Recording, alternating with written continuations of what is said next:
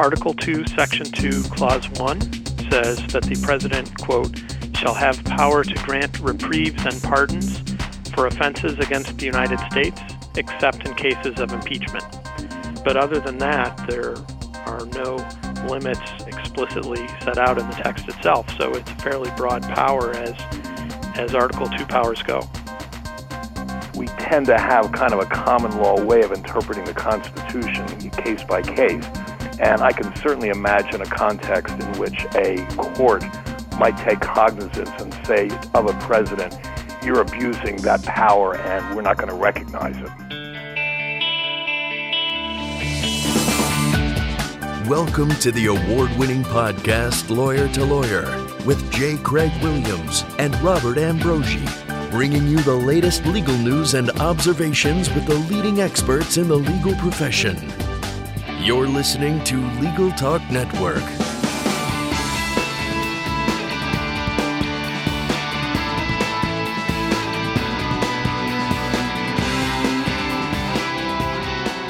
Welcome to Lawyer on the Legal Talk Network. This is Bob Ambrogi coming to you from a little bit outside of Boston, Massachusetts. I write a blog called Law Sites, also co-host another Legal Talk Network program called Law Technology Now, along with Monica Bay. And when I'm not doing all that, I'm practicing law. My co-host, J. Craig Williams, is not able to be with us today. He's away, and we'll be back on our next show. Before we introduce today's topic, let me just take a moment to quickly thank our sponsors, Clio and Litera. Clio's cloud-based practice management software makes it easy to manage your law firm from intake to invoice. Try it for free at Clio.com. That's CLIO.com. And Litera is the authority on document creation, collaboration, and control. You can increase your productivity, collaborate securely, and ensure protection of your vital information with Litera. Learn more at Litera.com, Liter.com. Amidst the special counsel investigation into the Trump administration's possible collusion with Russia, word came out, it was reported initially by the Washington Post, that President Trump had asked his staff to look into his pardon power, and that some of the attorneys on his staff were investigating his pardon power. So that's raised a lot of questions about exactly what the scope is of the president's pardon power, and in particular, many are asking or wondering whether the president could, in fact, pardon himself should the circumstances call for it. So today on Lawyer to Lawyer, we're going to take a look at the presidential pardon power, look at the history and background of the power, what it encompasses, and what this might mean as applied to the current state of affairs. And to help us do that today, we have two guests who are knowledgeable in this area. First of all, let me welcome to the program Brian C. Kalt. Brian is a professor of law and the Harold Norris Faculty Scholar at Michigan State University College of Law. His research focuses on structural constitutional law and juries, and he teaches torts and administrative law. Way back when he was still a law student, he wrote a note for the Yale Law Journal titled, "Pardon Me, the Constitutional Case Against Presidential Self-Pardons." And more recently, he wrote the book Constitutional Cliffhangers, a legal guide for presidents and their enemies. Welcome to Lawyer, Brian Kalt. Thanks for having me. Thanks for being with us. And also joining us today is Robert L. Dietz, professor of public policy at the Schar School of Policy and Government at George Mason University. Bob was a senior counselor to the director of the Central Intelligence Agency from 2006 to 2009. From 1998 to 2006, he was the general counsel at the National Security Agency, where he represented the NSA in all legal matters. He's also held positions as acting general counsel at the National Geospatial Intelligence Agency and as acting deputy general counsel, intelligence at the Department of Defense. Welcome to Lawyer, Bob Dietz. Thank you. It's a pleasure to be with you. Thanks. Brian, I have to vary a little bit. I'm curious, back in 1996, when you decided to write that note on whether the president could pardon him or herself, Bill Clinton was president at the time. What prompted you to write that back in 1996? Well, in 1996, the whole Whitewater investigation was still pretty hypothetical. I was just in a criminal procedure class, and we were talking about presidential pardons, not something that you spend a lot of time talking about in Crim Pro, but I asked the professor, I said, can the president pardon himself? And he said, I don't know. You should look into that.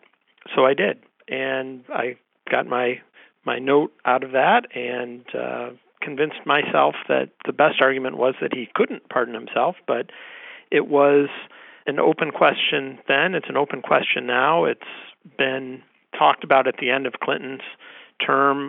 People talked about it at the end of Bush's, and now they're talking about it again. So I'm glad I thought about it when it was hypothetical and not in the light of a particular case, because then I could figure out what I thought without regard to whether I liked the president or not.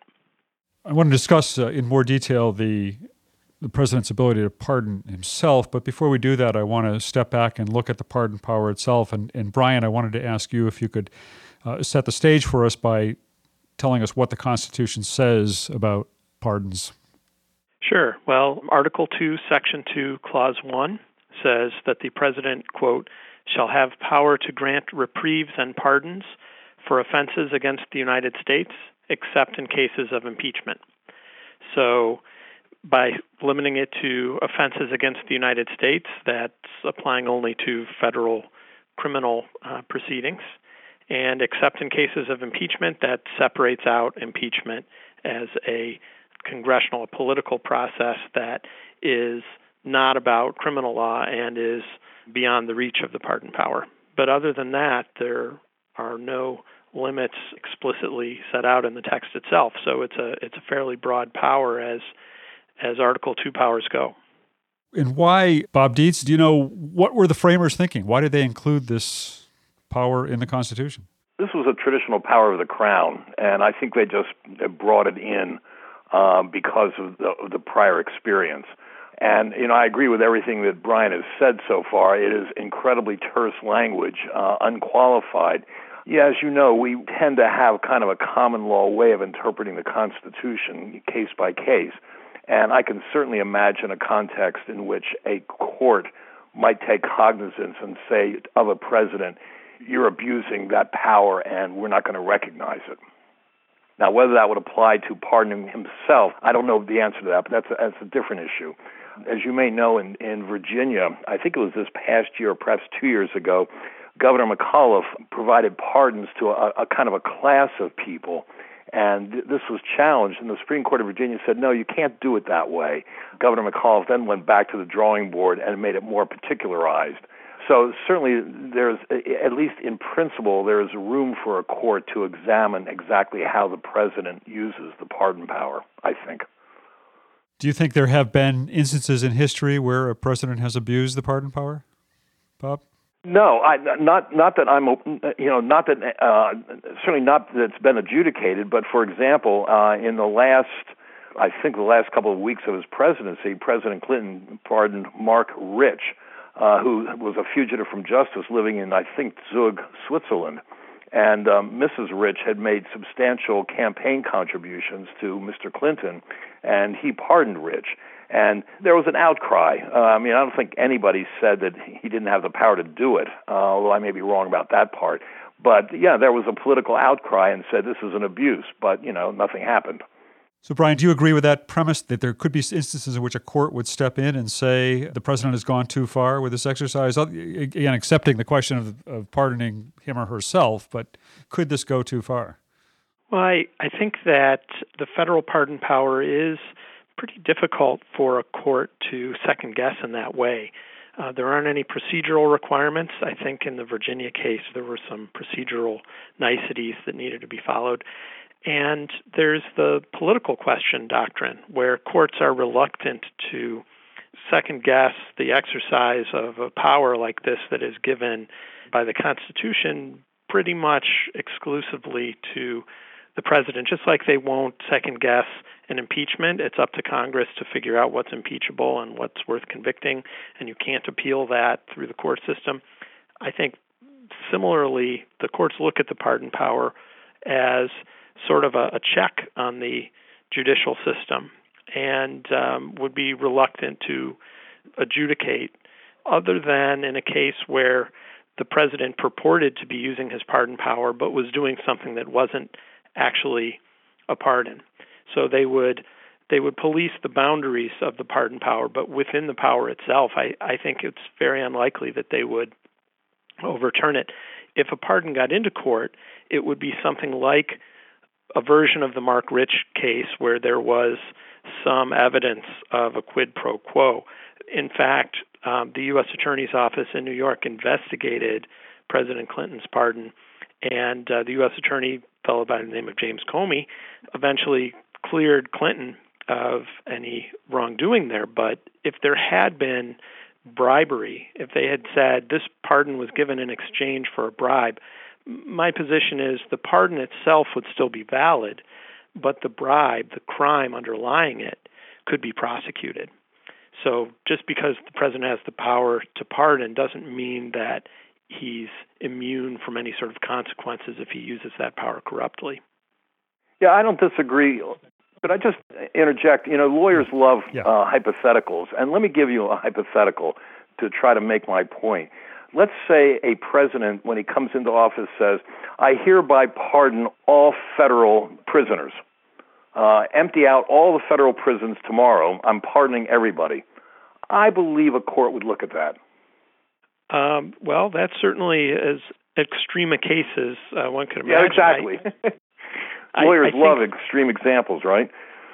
Yeah, I mean, there is precedent for the president pardoning a class of people, right? I mean, Jimmy Carter pardoned all the draft dodgers. Yes.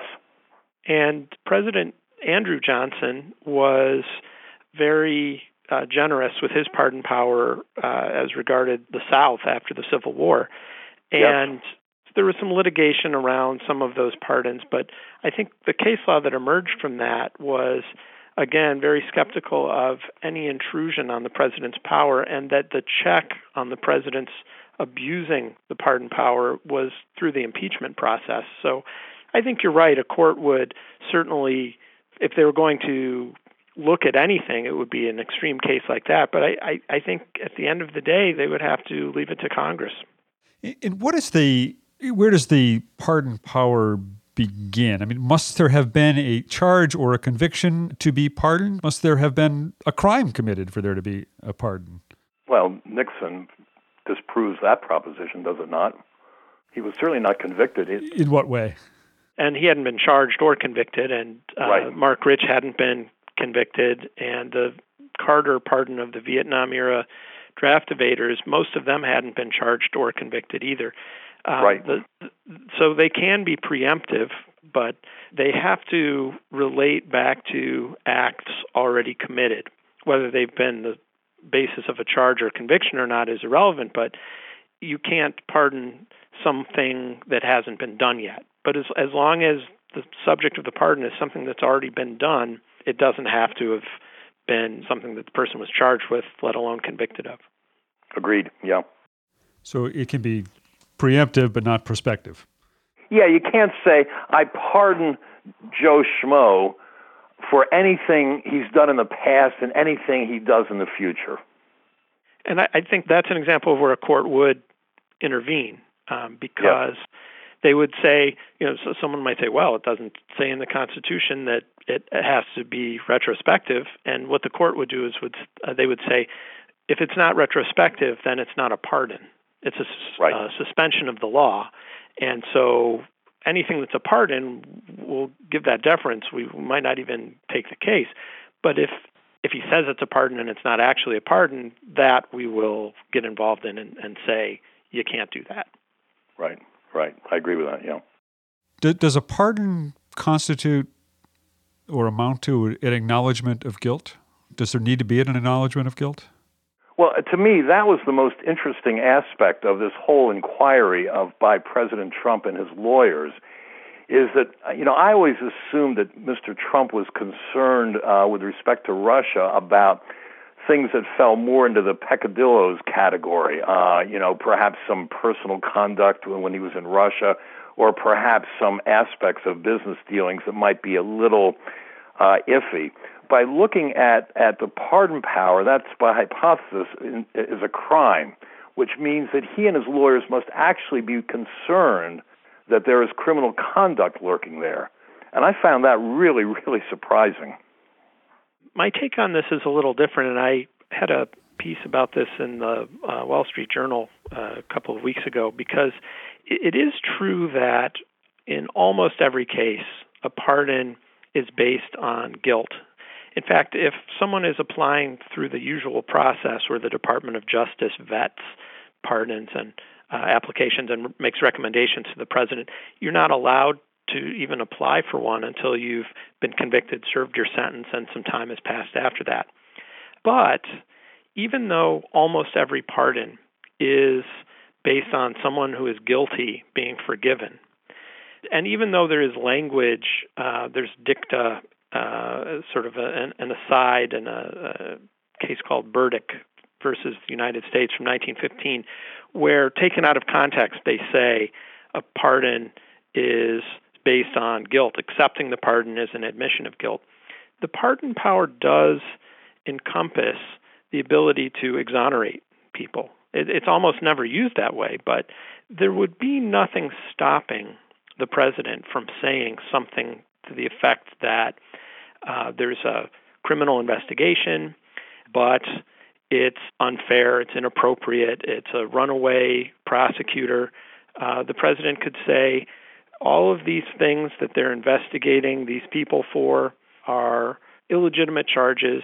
No one did anything wrong. I have the power to stop that with my pardon power, and I'm going to use that power.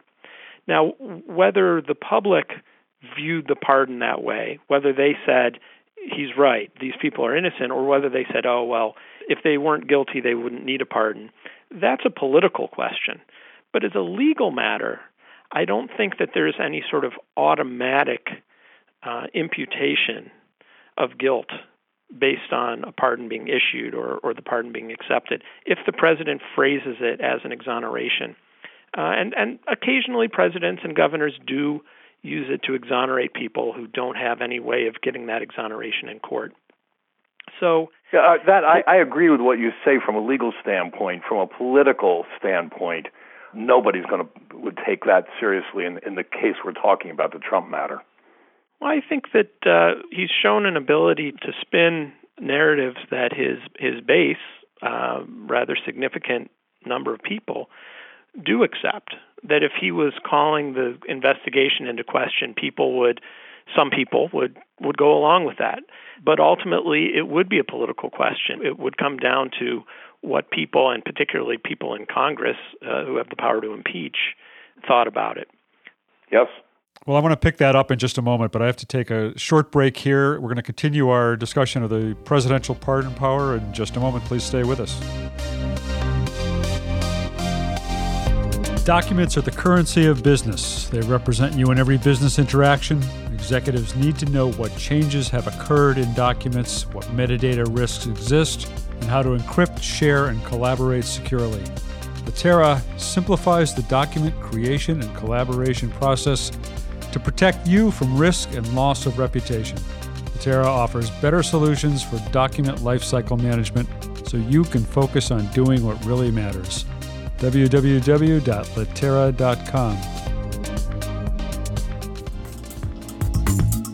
Imagine what you could do with an extra 8 hours per week. That's how much time legal professionals save with Clio, the world's leading practice management software. With intuitive time tracking, billing, and matter management, Clio streamlines everything you do to run your practice, from intake to invoice. Try Clio for free and get a 10% discount for your first 6 months when you sign up at their website, Clio.com, that's CLIO.com, with the code L2L10, that's L2L, the number 10. Welcome back to Lawyer to Lawyer. This is Bob Ambrogi, and joining us today are Brian Kalt, professor of law at Michigan State University College of Law, and Bob Dietz, professor of public policy at the Schar School of Policy and Government at George Mason University. We're talking about presidential pardon power. And I want to get to the big question here that's been bandied about quite a bit, which is whether the president does have the power to pardon himself should the situation arise. And I want to ask both of you about that. But Brian, let me start with you. Well, I've argued that the president does not have that power, but I think we have to start from the idea that there really is no way of predicting what a court would do. There are arguments on both sides, and I could see there being votes, maybe enough votes, for saying that he can. If I were a judge, would not vote that way, but I don't want to say that this is settled and that he can't do it, because really we don't know. The arguments are a lot simpler on the side to say that he can do it, which is, you look at the Constitution, it doesn't say he can't. It says he has the power to pardon. It doesn't say anything about an exception for self-pardons. The argument on the other side, there's a historical part of it, which is sort of too much to get into here, but there are two main parts. One is just the general notion, like Bob had referred to before, we read common law notions into the Constitution sometimes, the general notion that you can't be the judge in your own case. And if you want a pardon, you have to get it from someone else. Just like if you're on trial and you're a judge, someone else is going to preside over that trial, not you. And there's counter arguments to that, but I think that's a powerful argument. And then the other one is just that a pardon, just by its definition, is inherently bilateral. It's something you can only give to someone else. And again, that's not expressed in the text, but as we said before, the idea that you can only pardon retrospectively isn't written in there either. It's just inherent in the notion of what a pardon is. And so I would argue, you look at the Latin root of the verb to pardon, some other words from the same root are donate or condone. It wouldn't make sense to say that you made a donation to yourself or that you condoned your own actions. By the same token, saying that you pardoned yourself, that's not a pardon. It's inherently, it just doesn't make sense. And so it's just inherently outside the definition of the pardon. That's, if I were a judge, that's how I would base my ruling that the president cannot. But we don't know. And Bob, what's your opinion on this? Can the president pardon himself? Yeah, I agree with everything that Brian has just said. I guess my sense is that these constitutional questions, again, because of our kind of common law tradition, are so factually driven.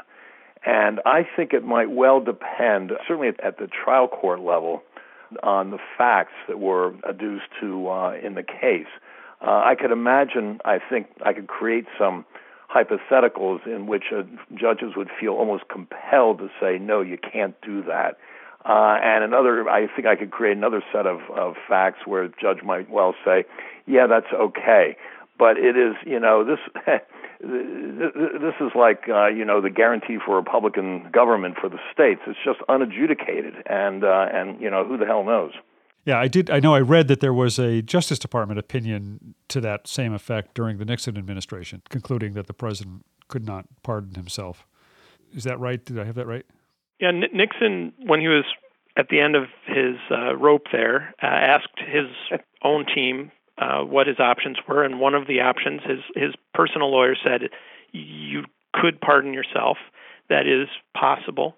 The Department of Justice at the same time analyzed it, wrote a memo relying mainly on the can't be a judge in your own case idea, said that the president could not pardon himself. And, of course, they would be the ones prosecuting. And so it's no surprise that the lawyers on either side came to different conclusions there. But presumably if the president did try to pardon himself and if the prosecutor wanted to pursue him anyway, then and only then would a court have to decide. But those are some pretty big ifs. But, if I could just add something to that. Yeah. In order to challenge a pardon, there has to be a case or controversy. And I could well see somebody like Mr. Mueller, if he has what he believes is a strong case, in order to create a case or controversy, would have to indict. And an indictment would lay out all the stuff that President Trump doesn't want laid out. And I can imagine an indictment with enormous detail, which, it could well render the whole can I pardon myself question moot because of the possibility of impeachment. Can a president be prosecuted while in office? That's so my book, Constitutional Cliffhangers, has 6 chapters, 6 different questions. Chapter 2 is, can the president pardon himself? Chapter 1 is, can you prosecute a sitting president? The prosecution of a sitting president is an open one as well. And certainly prosecutors in the past have been reluctant to pursue a sitting president. Nixon was named an unindicted co-conspirator. But if that weren't the case, right, if you could prosecute a president while he was in office, then the self-pardon would sort of render that moot. If self-pardons were possible, then presumably any president who didn't consent to be prosecuted would be very tempted to use it. But that's an open question, too. President Clinton also was facing some criminal charges. He negotiated the day before he left office with Special Prosecutor Robert Ray, settling all of that. But presumably Ray had something that he was waiting until Clinton left office to pursue. Bob, do you have anything to add to it?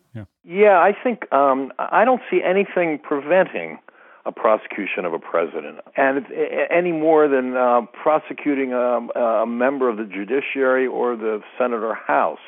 It sure as hell be awkward, but the Constitution could live with that. Meaning, we've got a vice president. There's a constitutional amendment that addresses what do you do if the president, in some sense, is incapacitated. So I find that actually marginally easier open question than the can you pardon yourself question. Well, I would distinguish prosecuting a judge or a member of Congress, and I agree there are good arguments on both sides, and it could go either way. But the president, under the unitary executive theory, you look at the first clause of each article of the Constitution. Congress has hundreds of members in it, and if one of them is away being prosecuted, they can still function. The judiciary has hundreds of judges in it, but the president himself is the repository of all of the executive power of the country. So for the executive branch of the federal government to be prosecuting its own head is a little strange. There's some issues with a state purporting to do that as well. And then if the president is being prosecuted, and you mentioned that the vice president is there as his understudy, but if the president doesn't want to hand power over, it's actually pretty difficult to force him to. And I think the question is, you look at the Constitution and you say, who's in a position to force the president to give up power before his term is over? And I think impeachment sort of shines in the Constitution as the mechanism that we're supposed to use in those situations. And I think that's why prosecutors have been reluctant to get out in front of Congress. That's why Ken Starr sent his report to the House rather than trying to indict Clinton himself. With regard to the ongoing Russia investigation, were the president to, say, pardon somebody in his inner circle, how would that affect the special counsel investigation, and what impact would it have on any congressional investigation separate from the special counsel's investigation? Well, the kind of odd thing about President Trump pardoning, say, Junior and Eric and his son-in-law, is that at that point they're out of legal jeopardy, which means they no longer have a Fifth Amendment right, which means that then Mr. Mueller can get everything. And in some ways, if I were President Trump's lawyer, I would weigh that very carefully. In some respects, I think President Trump would just as soon all these people claim Fifth Amendment privilege. And I guess the same would go for any congressional investigation as well. I assume, and I don't know this, but I assume that the congressional investigation is coordinating at some level with the Mueller investigation. Remember what happened with Ollie North, and I don't think they want a repeat of that. Yeah, I agree that the pardon would make it harder to convict the people being pardoned, but it would make it easier to investigate, and Congress would not have to worry as much about them pleading the Fifth, although they might still be able to plead the Fifth in light of the fact that the pardon could only touch federal criminal charges. So if they had a plausible argument that there were potential state criminal charges, they might still be able to plead the Fifth. But there's no way that the pardon power would derail the investigation itself. And if, I think the analogy is to Iran-Contra. You mentioned Ollie North. When President Bush 41 had already lost his reelection bid, but was still in office. Sorry, we got a fire truck going by here. He was still in office. It was just before Christmas, 1992, and he pardoned everyone facing charges in Iran-Contra, including Caspar Weinberger, whose trial was supposed to start a week and a half from then. And that shut down the investigation. It didn't shut it down because there was nothing left to investigate, because Bush himself was under investigation. But the prosecutor said, there's no one left to prosecute except Bush, and I'm not going to prosecute him, so I guess I just have to go home now. And that's what happened. So as a practical matter, it might take all the air out of the investigation. If there's no one left to prosecute but the president, it might have that effect. On the other hand, if the prosecutor really does want to pursue the president, as Bob mentioned, it would make it easier to get testimony against him, assuming that people could be forced to testify. They might just say, well, I can't plead the Fifth, but I don't remember anything. So there's not much you can do about that. Bear in mind, though, that given our president's penchant for identifying fake news and there's nothing to this, et cetera, I would think that human nature on the part of a prosecutor might make him reluctant just to sort of fold his tent, as though, I guess he was right, there was nothing here. And that's why I lean more toward a prosecutor forcing the issue by bringing a case or controversy, by bringing some sort of an indictment, or at least a very full report to the American people explaining to the best of his understanding what actually happened. Well, we are just about at the end of the time for this show. Before we wrap up, I'd like to give each of you an opportunity to give us your final thoughts on this topic, and if you care to let our listeners know how they can follow up with you or find out more about your work, welcome you to do that as well. So, Bob Dietz, why don't we start with you? Yeah, sure. I find this, I've been in Washington my whole career, and I often feel that I've kind of seen everything.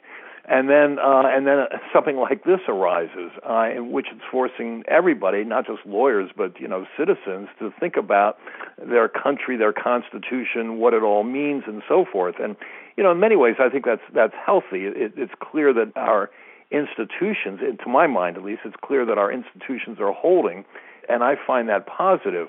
To me, what matters most about what's going to come out in the next number of months in this investigation is what facts are going to come forward. And I think everything that follows from that, whether it's prosecutions, pardons, or impeachment, will depend upon the power of those facts. I'm at George Mason University. They've got a website. I'm reachable. My email's there. I'm reachable. All right. Thank you very much. Sure. And Brian Kalt, your final thoughts.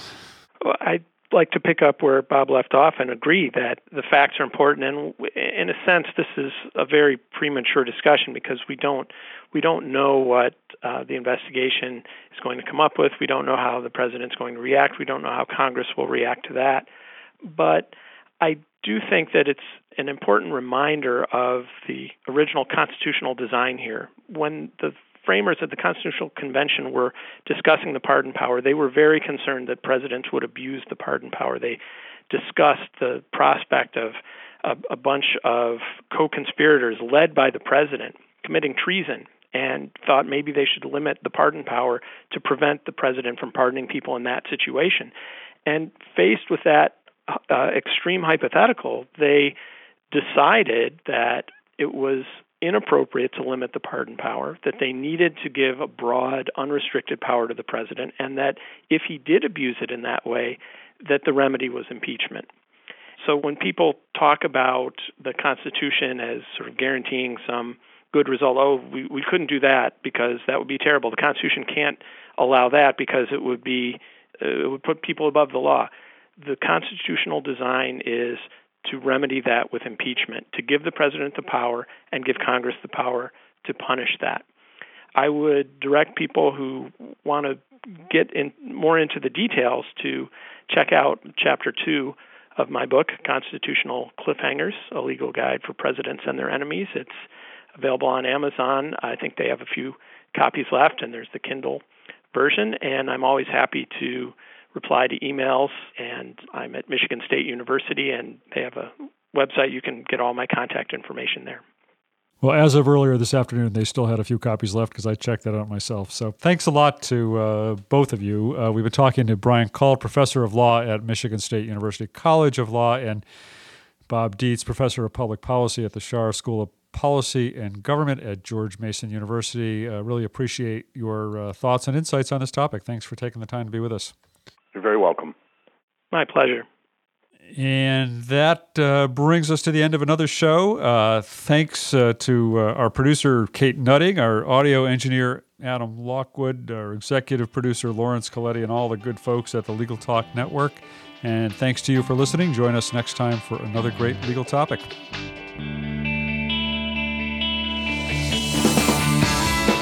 Thanks for listening to Lawyer, produced by the broadcast professionals at Legal Talk Network. Join J. Craig Williams and Robert Ambrogi for their next podcast covering the latest legal topic. Subscribe to the RSS feed on LegalTalkNetwork.com or in iTunes. The views expressed by the participants of this program are their own and do not represent the views of, nor are they endorsed by, Legal Talk Network, its officers, directors, employees, agents, representatives, shareholders, and subsidiaries. None of the content should be considered legal advice. As always, consult a lawyer.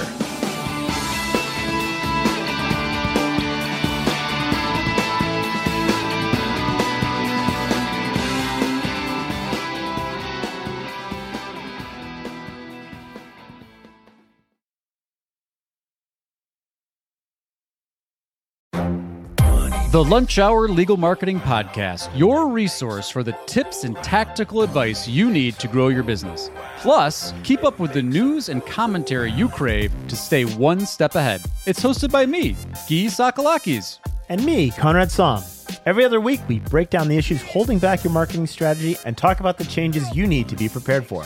Check out the Lunch Hour Legal Marketing Podcast wherever you get your podcasts or on YouTube.